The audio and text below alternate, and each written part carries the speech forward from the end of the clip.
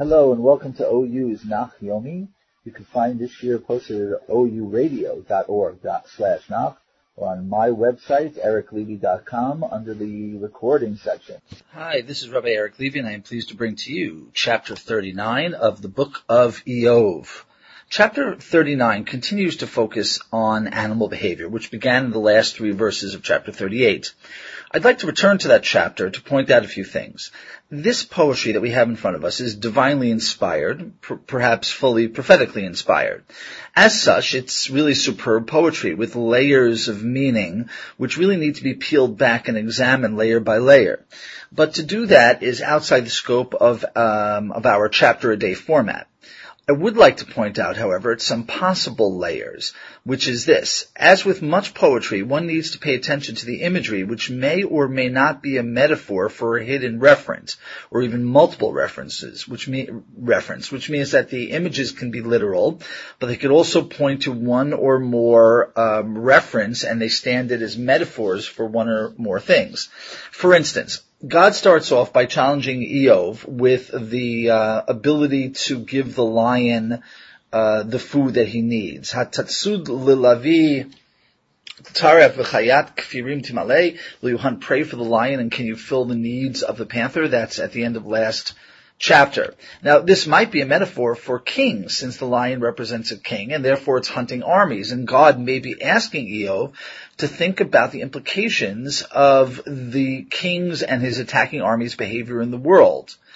Or maybe, since the literal lion attacks a man as prey, and God has to keep the lion alive as well, then who helps to save a certain man from a lion's jaws so that the lion finds, less human prey, or sometimes who decides whether one person dies by a lion or another person dies by a lion. The next animal is the crow, whose starving children in the very last verse of chapter 38 are said to El Yishaveu, they supplicate to God. But of course, birds don't pray to God, people pray to God. So who do the raven and its children represent? That is, what are they metaphors of? Now, the reader of an inspired poetry, that is we, us, we must decide how to read these metaphors. And based on it, we have to look at the structure, the flow, the terminology, the imagery, any extra-biblical or intra-biblical references that it makes. And then based on all that information, you have to try to figure out what the metaphor is referring to, or whether there is a metaphor. Now, from time to time, I'll make a guess, but the important thing is simply to demonstrate that there's more here in this speech of God, and in all of biblical poetry, than meets the eye. One final word before we begin chapter 39. I think there are two approaches to how to look at what God is saying to Iyov here. Either God may be describing all this wonderful animal behavior to explain to Iyov that this instinctual knowledge is what God decides to give. And since Iyov can't do any of that, he can't give it the instincts, he can't understand how those instincts work, then Iyov, should be careful in his assumptions and accusations against God. The other possibility is that God may be explaining to Iyov that whether we're talking about the animals in particular or whether they're metaphors for various types of peoples, that care, what he's trying to explain to Iyov is the kind of care that God has to give to all of these creatures individually, as well as their interrelations as they work upon each other. So if Iyov can't do that, if he can't care for these creatures, if he can't manage the full complexity of animal life, so maybe he should realize that God has more responsibilities than meets the eye, and maybe he should, again, be careful about making assumptions and accusations. Let us begin the verse 1 of chapter 39. Hayadata eit ledet ya'alei sala cholel ayalot tishmor. Do you know the season when ibexes or rock ibexes give birth? Can you watch for the season that the doe calves? This means either are you going to know where to find them among the rocks so that you can help them give birth, like I do, or do you have any idea or control over the miracle of gestation? That is, either do you understand where to find them when they're giving birth, or do you can you recognize how the gestation process works and when every animal has to give birth?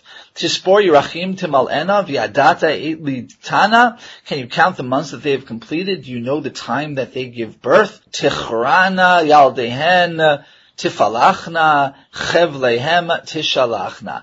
They crouch, they burst forth their offspring. With birth pangs, they cast them out.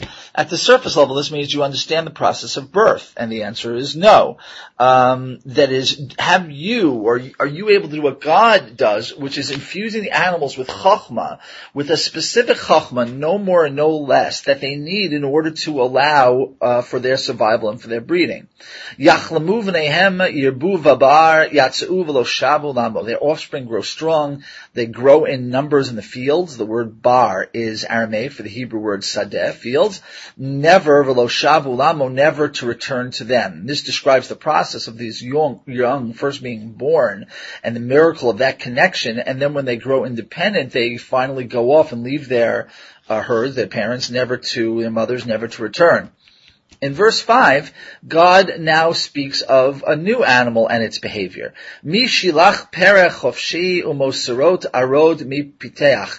Who sends the pereh, which is the wild donkey, free, and who opens the cords of the burro? Arod is Aramaic for chamor, but I decided to go with burro for a little variation on the word donkey. On the surface level, God is pointing out that He infuses these animals with the miracle of being able to know when the right time is to go off on their own, and they go off on their own, and they manage on their own.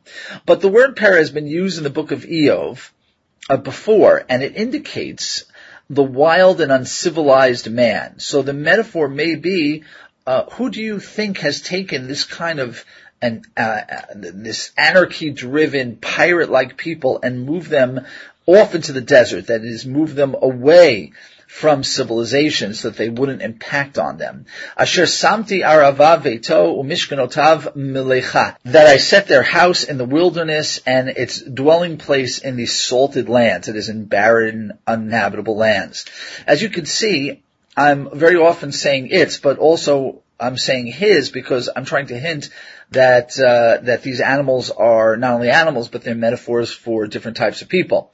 Yischach lahamon kiryat teshuot no geis lo yishma. He laughs at the hustle and bustle of the city. He does not pay attention to the cries of the animal driver. Again, this works on two levels. It is the freedom of a non-domesticated animal, the burro, the donkey, that know nothing of domestication. They know nothing of control. And it also refers, I think, to the kind of people that reject order and civilization, in which case the word nogeis is the person who is a loan collector or a tax collector. So they avoid all structure. Yitur harim mir'ehu v'achar kol yarok yidrosh. They roam the mountains for their pastures. They search for any vegetation. Here in verse 9, we move on to a new animal, while continuing on with the behavior of creatures that will not submit to the whip of domestication, like the donkey. Hayover reim ovdecha. Im yalin al avusecha. Will the wild ox submit to your servants? Will it spend the night over your food troughs? The wild ox actually went extinct about 200 years ago. And the difference with the wild donkey from before is that this creature is related to the very domesticated and the very edible cattle. That is a very functional, its close relative was a very, very functional, controllable, useful animal. But while this wild ox, this re'em, looked very much alike, it did not act in the same way at all. It did not meet expectations. Note, as often happens in this book, the aleph of re'em is taken out, and we have the word re'em with the dagesh chazak and the reish, which indicates that the aleph is absorbed up into that initial reish. Hatikshor re'em betelem avoto im yisaded amakim acharecha. Can you tie a wild ox with telem reins? Will he follow after you to make your valleys or the valleys arable? A telem is the ditch that is made by the plow's blades as they get pushed by the ox, and then they're used for planting. So a telem rein, a telem avoto, must have been a special design of reins or straps which control the animal for the very difficult job of plowing. The word yisaded means to make a field, that is to make an arable piece of land. And it's like the word sadeh, Hativtach bo kirav kocho v'ta'azov elav yigeyecha. With all his great strength, can you trust in him? Will you leave all your hard work for him to do? And the answer is clearly no. Hata'amin bo ki yashiv zarecha v'gornecha ye'esof. Will you rely on him to return your seeds, which means probably the produce which grows from the seeds? Will you rely on him to gather it into your granary?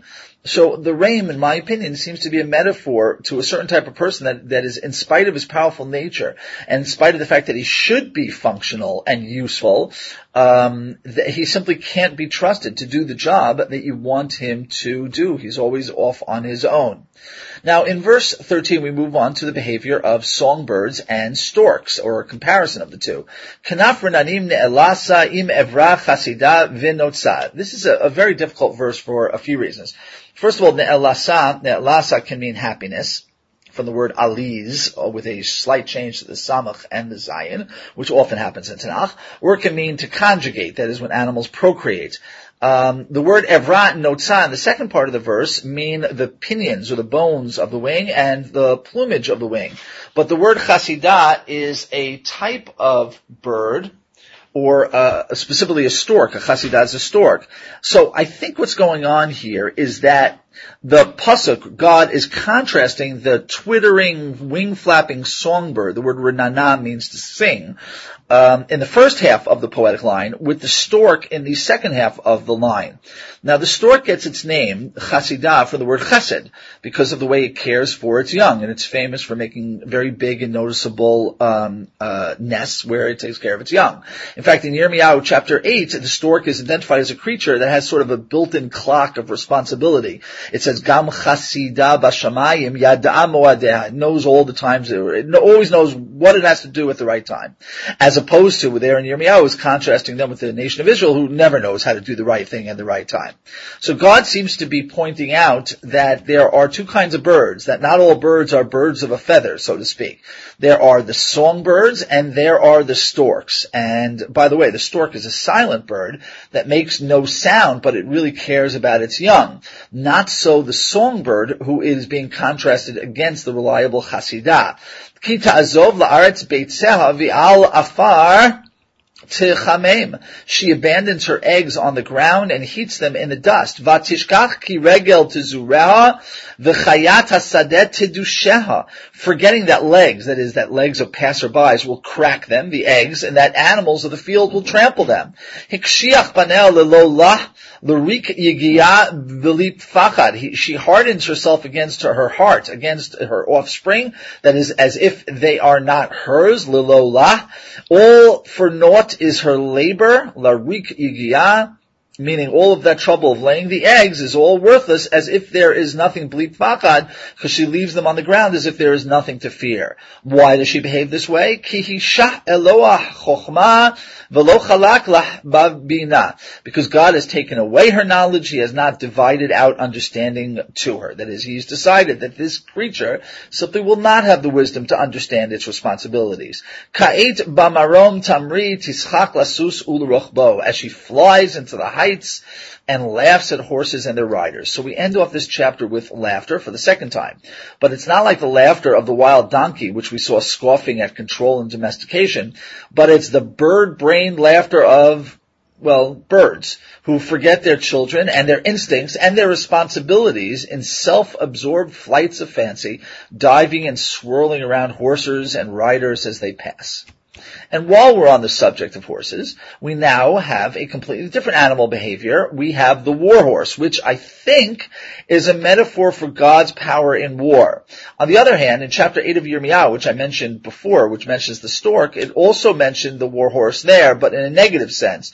There, the horse is so steeped in battle, it's drawn maniacally into the fray to the point where it doesn't have any common sense anymore. So let's see which, if either, fits this description. Verse 19, Yud Tet. Hatitein lasus gevura hatalbish tzavaro ra'ama Can you, Eov, give might to the horse? Can you dress its neck with a mane? The word Ra'ama is a hapax logomenon, meaning a word that only shows up once here in all of Tanakh. But from the context, it's quite clear that it means the hair, the mane on the horse's neck. The mane of the horses, of course, showed its majesty and its power.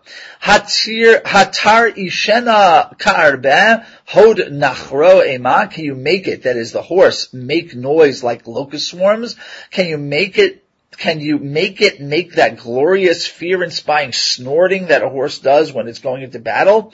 Keep in mind that locust swarms, which don't seem so scary today since we have pesticides and the like, really when, back in the day, they really made this thunderous noise between their munching and their tramping, which was akin to the thundering of a cavalry's hooves as it galloped into battle, which is being described here. They plow joyously into the valley. With power they go out for a meeting of arms. Yachbru means to dig, and I think that the image here is the way a horse digs up and paws on the ground in front of us, as in front of it with its hooves, as it gets ready to make its charge, and then it streams down in the, into the valley where the enemy is lined up for that charge. Yischat lefachad velo yechat velo yashuv mipnei. It laughs, that is, the horse laughs at fear. It does not come unglued. It doesn't fall apart. It will not retreat in the face of the sword. So for the third time we have animal laughter, but not the scoffing of the wild donkey or the frivolous twittering of the bird, but here we have the battle cry, the laughter of battle as of a single-minded warrior as he plunges himself into war. Alav tirneh ashpa lahav chanit v'chidon. The whizzing of the quiver goes by. Again, the word ron means to sing out. So it's like the singing of the arrows, that kind of whizzing sound as it goes by. The unsheathed, the lahav is the blade, chanit is a spear, and the chidon is a javelin. So if you could picture it, the defenders are down in the valley and they're throwing everything they can at the horse's onslaught. They've got their spears set in the ground. They're shooting the arrows as fast as they can, but it doesn't make a difference because the horses just come on and come on. Berash v'rogez yigameh aretz v'lo ya'amin kikol shofar. It's a thunderous, ground-shaking noise. The land is churned into mud. The word gomeh means to mud. I don't know much about horses. I could tell you about tanks. When tanks go by, essentially what you have is all of the earth that looked very solid is just a muddy, pockmarked mess. But he, the horse, will not give heed to the sound of the shofar. And I think what this means is that once the battle lust takes over, any blasts that are sounded to retreat by the shofar, with the shofar, will not be believed by the horse. That is, it will ignore them. B'dei shofar yomar he'ach. Umerachok yariach milchama ram sarim utrua. To the sounds of the shofar he calls ha'ach, which means ha-ha. Yes, the word ha'ach is exactly what it means. It's a ha sound. In Tehillim, actually, it's usually used by the enemies of the psalmist as they scorn the psalmist's suffering. But here, again, it depends on how you see the metaphor of the horse. Either it's God, or it's these crazed war-driven people. So it really depends on how you see it. On the other hand, of course, it could be just the literal ha, which is that sound, that whinnying sound that the horse makes as it goes fearlessly into battle at all odds. Getting back to the verse, Yiriach Milchama Ram Sarim Chua, he smells war and the roaring and trumpeting of the officers. And now, in the next verse, verse 26, we have the final aspect of animal nature to be discussed in this first speech. Hami binatecha ya'aver neitz yifros kanafav l'teiman. Is it because of your understanding, or that is your knowledge, that the hawk gives wing, that it spreads its wings to the south? The reference to the south either means perhaps the way the birds fly south in migration, but I think what they actually, more likely it means the warm southern winds, because in Israel the south was a place of the warm winds, the desert, and it was the way that the birds would get onto these warm winds and sort of coast without even flapping their wings up to the highest parts of the skies, since it fits very nicely with the next verse. Im alpicha yagbiach nasher v'chiyarim kino. Is it by your command that the vulture soars high, that it nests in the high places? Sela yishkon v'yitlonan al shein sela umtsuda. It dwells. Is it you that allows it to dwell in the rocks and spends its nights up there on jutting rocks and fortresses of stone, meaning on the high cliffs and rocks and outcroppings that no man can reach. Misham chafar ochel lemerachok einav yabitu. From there it digs, meaning it hunts from all the way above to all the way below, as if it's digging through the air and the heights. For food, its eyes scanning from far away.